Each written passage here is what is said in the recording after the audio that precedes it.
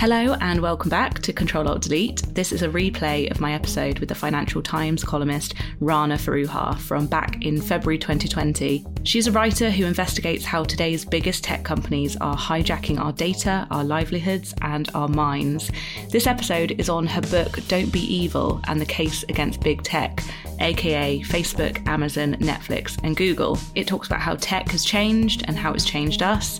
And we discuss the question, can we rebel against tech now, or are we just too embedded? I learned so much in this episode, and from reading the book, I really recommend it. I hope you enjoy this truly fascinating episode.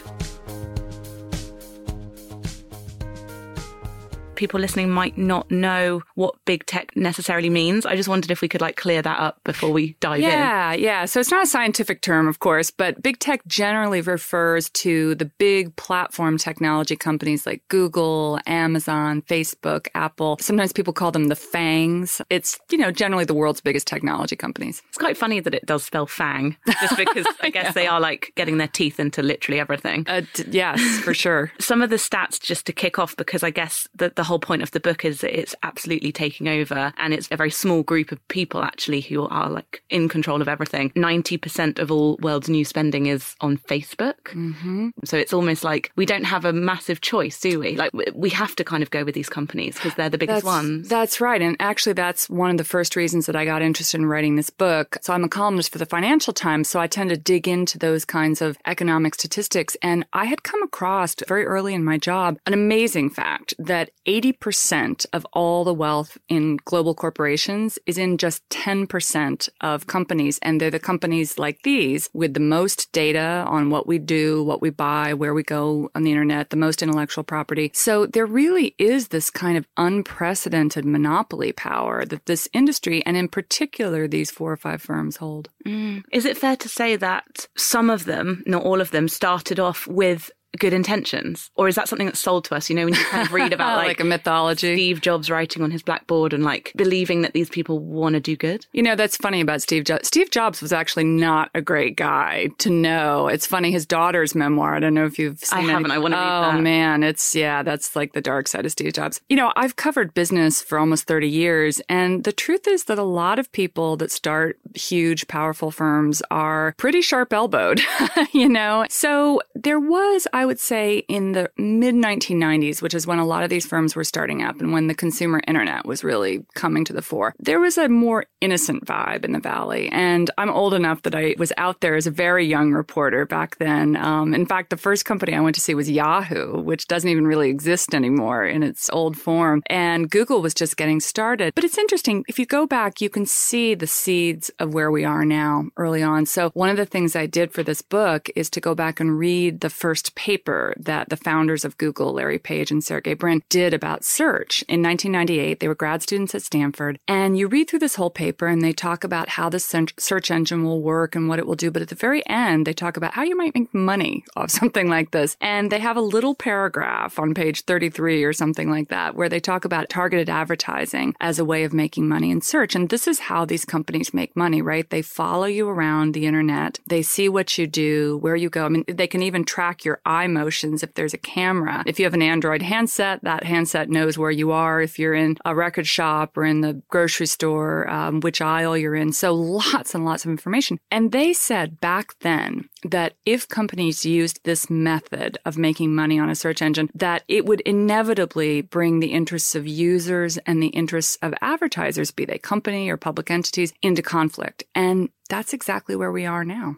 Do you think, looking back, this is a very hypothetical question, but do you think it would have been better if we were paying for the systems? We know where we stand and actually we're the customer. Yeah, it's a really good question. I mean, I think that a lot of companies in the media, the FT is certainly one, have decided that a subscription model is really the best way to go. And I think a lot of consumers are beginning to understand that if you want content you can trust, if you want to have your privacy respected, you probably are better off paying. On the other hand, that creates a bifurcation, right? Because some people can afford to pay, a few $100s for a subscription for a high quality publication, but many people either can't or don't want to. And so you get this kind of information divide. And there's also an age divide there. So most young people are now getting most of their news from sources like Facebook, like YouTube. Unfortunately, there's a lot of research that shows in a number of countries when consumption via those sorts of platforms go up, trust in liberal democracy goes down because they're rife with fake news, right? And fake news, by the way, is 6 times more likely to spread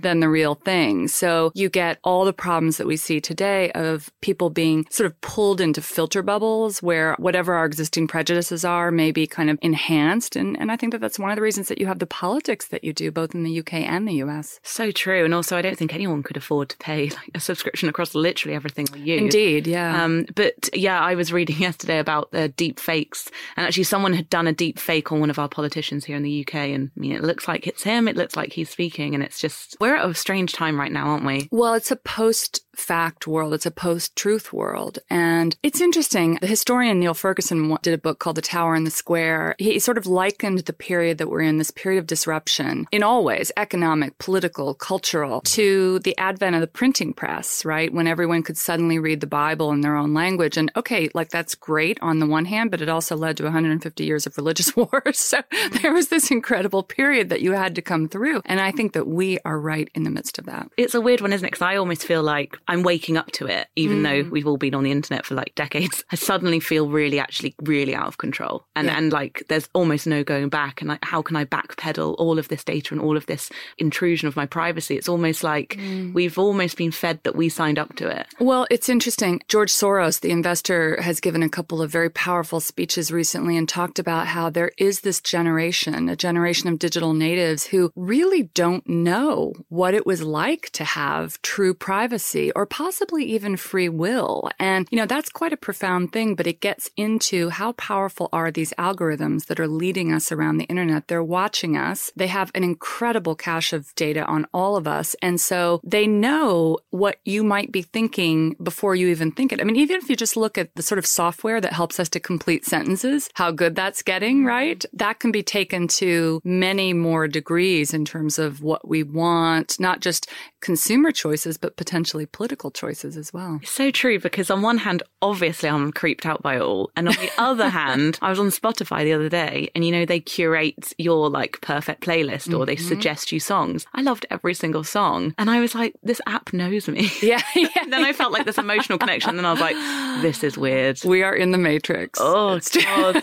But I wanted to ask you about your work as a journalist, because reading this book, I felt actually really grateful for your work because standing up to this stuff. And it kind of, I've interviewed a lot of people recently who was kind of speaking truth to power. It's really brave. Well, I appreciate that. That's very kind of you. It is hard. I think that one of the things that has helped me is that I was never a beat reporter. If you're covering specific companies or you're covering the tech industry, it's really hard sometimes to come out and speak very openly about the dark side because you have to keep going back to that well. And these companies are tough. It's interesting. I have been a financial and business journalist almost 30 years. I have never seen an industry that will push as hard against journalists. Their lawyers will call, your bosses will get calls. I mean, there's a lot of intimidation that goes on, not just of journalists, but of politicians. These folks are now, Google and Amazon in particular, are now the largest lobbying forces in Washington. They're in Brussels. They're in London. They're subtly or not so subtly creating this sense of cognitive capture. When I was researching the book, I actually found it very, very difficult to find independent academic analysis of these issues because so many of the academics themselves had been paid for their research by these companies. Yes, because a lot of the advertising revenue, I guess, is coming from these companies themselves. It's really funny. And well, it's not funny. It's a bit depressing. But because they've so hollowed out the advertising business, and particularly local papers and local publications have really, really suffered in the media industry, they're now having to go in and try and create more local news. So Facebook and Google are now paying publications to try and create this stuff. It's almost kind of a Marxist,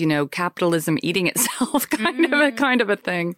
Yeah, it really highlights the power in money, obviously. But when you think about whenever I read rich lists, like the Sunday Times has a rich list, and the same old people are on there. And just for once, I want to see like a woman, like a self-made, I don't know, someone who isn't in that world. Well, there's the woman who started Spanx, I guess. Oh, yes. Woo, exactly. We all love them. No, it's interesting. It actually makes me wonder because, all right, there's a generation of digital natives who they've only grown up with these products, and we all love these products. I mean, I completely take your point. My Apple playlist is, I love it. But younger people, I think, are also quite skeptical of unfettered capitalism, and they're quite skeptical of the system, the hypocrisies in the system. And in some ways, I wonder if Silicon Valley isn't setting itself up to be the new Wall Street, so it's going to be a bit of an Occupy Silicon Valley kind of a thing when people see that, all right, folks like Mark Zuckerberg, Sheryl Sandberg, Eric Schmidt, I mean, they are huge political forces. They are exerting a lot of behind the scenes power. And these companies are disintermediating jobs. I mean, they're huge companies, but they actually don't create a lot of jobs the way a previous generation would. And that's something that's really going to affect younger people. Yes, you write a lot about gig work in that respect, because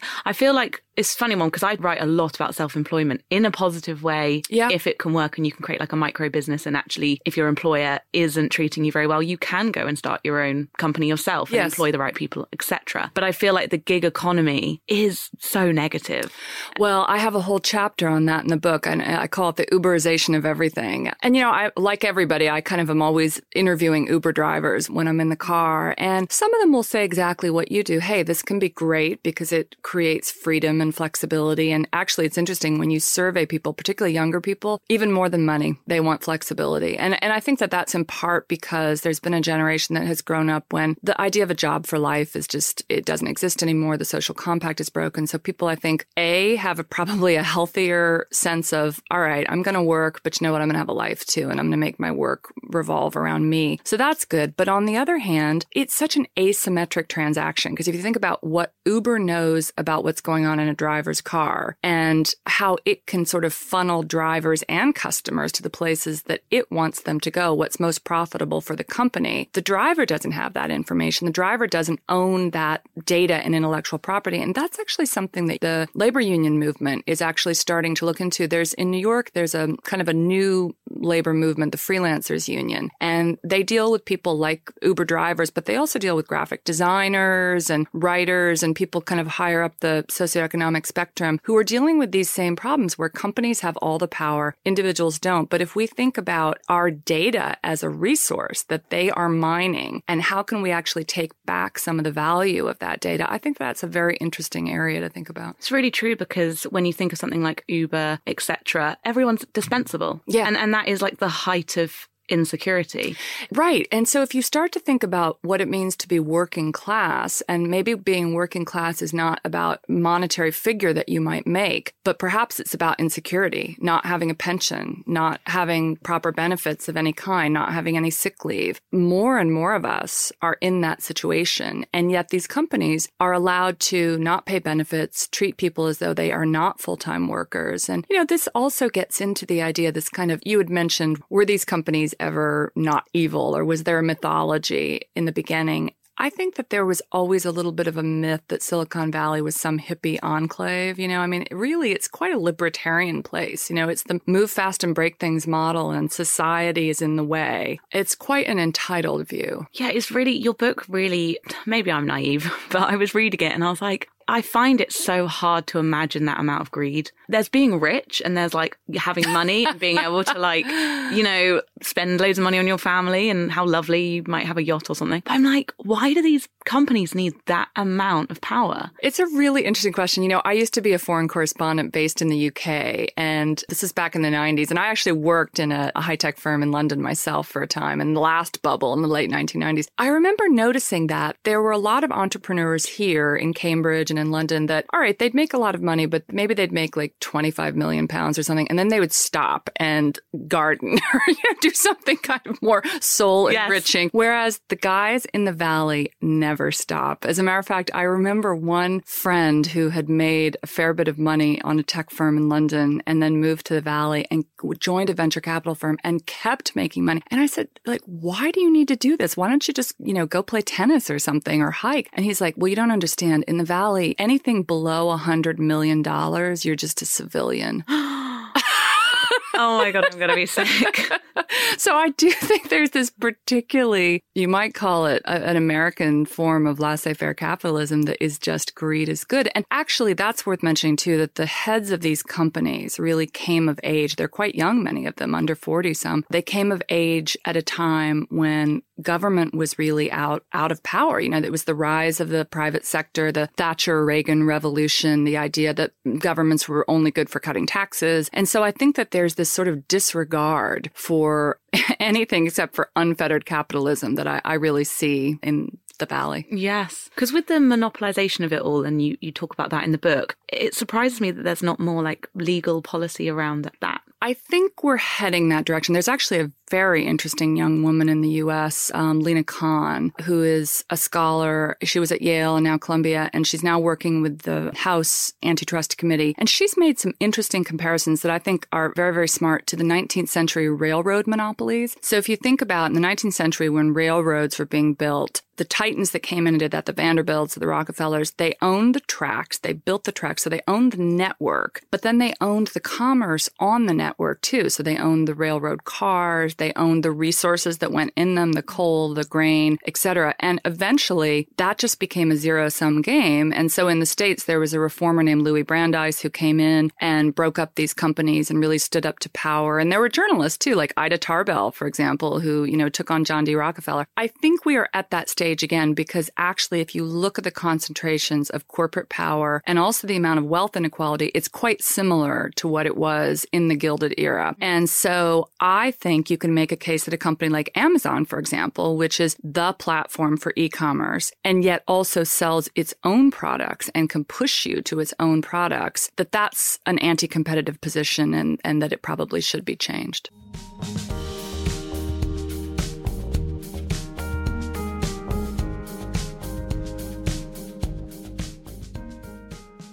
I remember when Amazon Alexa was partnering, it was announced with the NHS. You could ask Alexa if you have a health problem. I absolutely despised that idea. And I just thought, I don't want to tell this piece of technology, is nothing sacred? You want to know everything. And now you want to know about my illnesses. Would you be able to talk a little bit about that? Because it's so fascinating, that chapter. Well, so there's a few things in there. First of all, I completely agree with you about Alexa. My husband loves Alexa. I made him disconnect Alexa. I'm like, I do not want a surveillance device in our home. She's listening. So she's listening. It's so creepy. But particularly when you take Alexa beyond an area like, your music choices or what kind of scarf you want to buy or whatever, and you take it into something like healthcare or your finances, that can have real world ramifications. And, you're already seeing cases of what has been dubbed algo racism or algorithmic bias, where people might not be able to get mortgages or they might be, say, targeted for predatory lending because of information that the algorithms know. So that is a real world thing. Data breaches in healthcare, that's already happened, both in the UK and in the US. But it's interesting, these firms are now piling in. So just a few days ago, Google announced that, well, it didn't announce, it was the Wall Street Journal discovered that Google had been in a secret partnership with America's second largest hospital chain. And it had shared data with 50 million patients without informing the patients, without informing the doctors. So there is a land grab going on now where all the big firms, which, by the way, they want to be the operating system of your life. And that's what Alexa is about. They want to know everything about you so that you now turn to them for all choices. It's a natural monopoly and it simply won't stand. I worry that we've already come to a point where it's going to be very difficult to unwind. So you look at the insurance business, for example, already changing profoundly because of all these technologies. So voice assistants are one thing, and they do get inside your head in a way that even just using the internet and typing doesn't. But you can take it a step further and look at how the insurance industry is putting sensors sensors around people's homes or in their cars. And so your insurance agent may now be able to see if you're driving too fast, if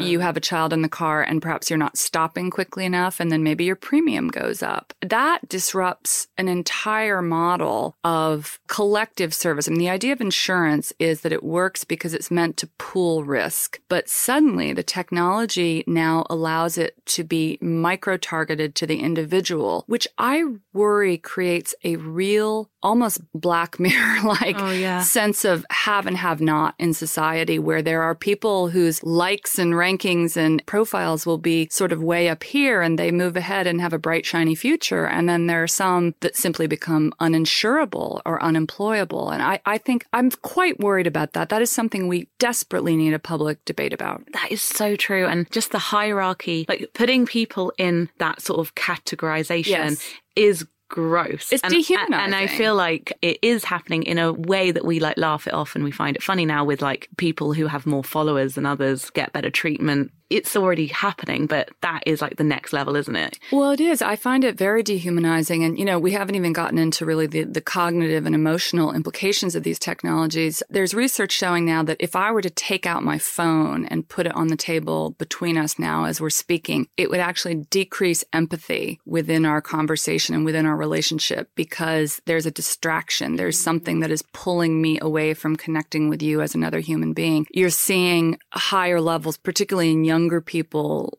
who, by the way, spend in the U.S., I think it might be slightly lower in the U.K., but in the U.S., they spend an average of about 7 hours a day on devices. Teenagers do that. You're seeing higher rates of anxiety and depression, self-harm. So it's a bit like alcohol where, all right, maybe it's okay to have one drink to be social and, you know, you sort of be part of the group. But then as your consumption goes up, there are all these risks. And we're just beginning to see what those are. If we could rebel against it, if we could disconnect, how would we? Because I interviewed the director of the Netflix, the documentary about Cambridge Analytica. Oh, yeah. And what was interesting is she was like, I've made this documentary, but I'm also going to go and post about it on Facebook later to tell everyone it's out.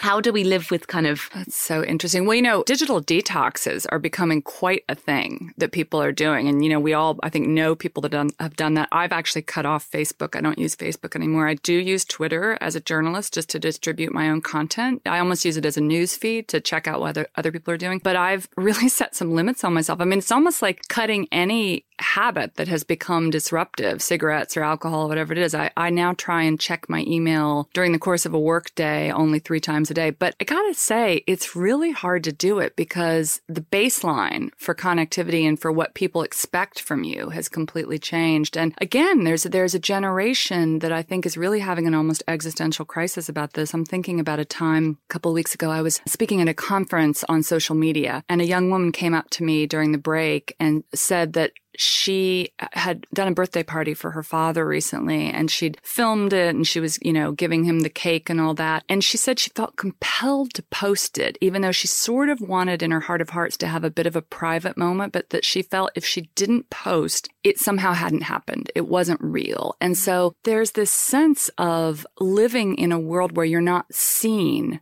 unless you have a digital profile. And of course, that can put on steroids all of the anxieties that, you know, we all struggle with in the real world anyway. So how do you change things? Well, I think a digital detox is a great exercise. It's almost like putting a meditation app on your phone that you, which, you know, it's kind of ironic that we do that as well. But I think that's a great exercise. I think also just starting to have a public debate in the same way we did when cigarettes were a thing in the 60s or 70s, everybody smoked. And then there was a public debate about, oh, actually, there are these consequences. Mm-hmm. And then behaviors changed. And so I think we are at that tipping point now. It's so true, because if the behaviors change, then the companies won't make the money. It's almost like maybe we do have more power than we think. I think we do. I mean, it's interesting. Just a few days ago, Jimmy Wales, who is the founder of Wikipedia, came out and set up an alternative to Facebook, a new social networking site that is not targeted advertising driven. So it's not vulnerable to that sort of predatory targeting of consumers and citizens. It's a donation type site like Wikipedia or The Guardian or something like that. And there are already about 300,000 people signed up within a course of a few days. So it shows that there is demand for different products. Totally. I mean, it's such a conscious thing that we have to start doing, I think, especially with friendships and relationships, because I hate the idea of someone like vanishing from Facebook and then you kind of don't check up on them or something because they're not front of mind. That would be really bad and weird. Right. You mentioned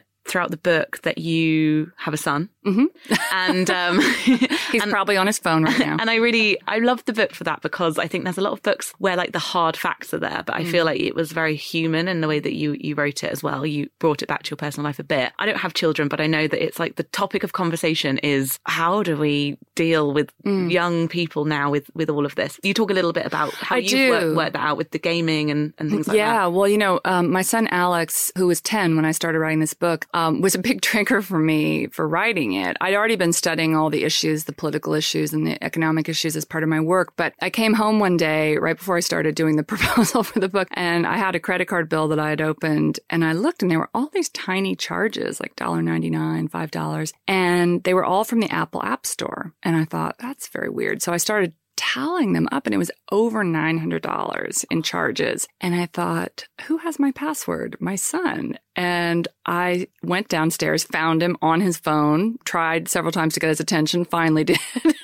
and started interviewing him about this. And it turns out he had become addicted to an online football game. And these games, like, many video games are given for free, supposedly. But of course, you're not paying in money. You're not paying in currency. You're paying with your data. So they draw you in. They offer you this free game. And then when you're in the game, you're often offered in-app purchases, or loot boxes, they're sometimes called. So if you want to move ahead in the game, you have to buy virtual Ronaldo, or you have to buy a new kit for your players, or whatever it is. And that is real money that's being spent, but it doesn't look like real money. It looks like, kind of icons or gold coins or something. So he's rolling through this game for hours on end and racking up over $900 in charges in the course of a month. So as a mother, I was completely creeped out and felt terrible for a number of reasons, and immediately put parental controls on the phone and decreased his usage. But as a business journalist, I thought, oh my gosh, this is an incredibly effective sales technique, and I need to understand this. I mean, you write in the book about the slot machine kind of analogy. That really, I've heard like words being used about the addictive nature of it, but that was it. Well, it is. And, as I began researching, I found that a lot of these technologies actually come out of something called the Stanford Persuasive Technology Lab, which is a bit Orwellian sounding. It's funny, the folks that started it actually started with benign ideals. I mean, they wanted to use sort of behavioral psychology to nudge people to be healthier, maybe to stop smoking, whatever it is. Unfortunately, the nature of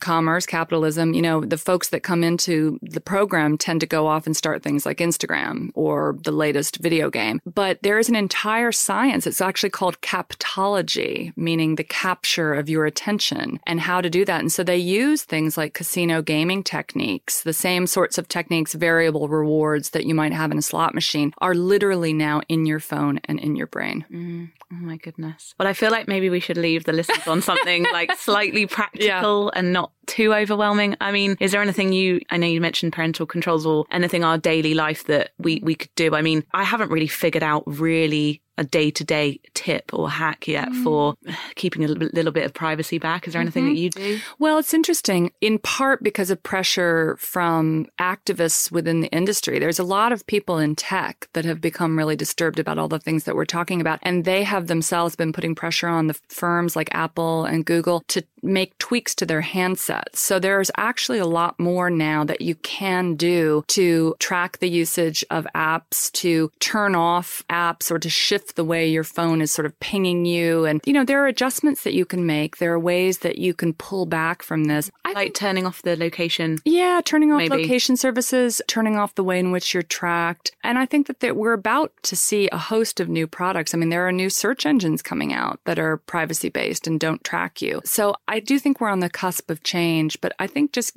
kind of getting this story out and shifting the narrative is the most important thing right now. Totally. That's such a fascinating conversation. And Thank you. Your book, it's had such brilliant reviews. People have really learned a lot from it. So thank you so much. And hopefully we'll have much more public debates and conversations as we go. And you've really started and ignited that movement. Thank you. Well, thank you for the airtime. Thanks so much. Thank you.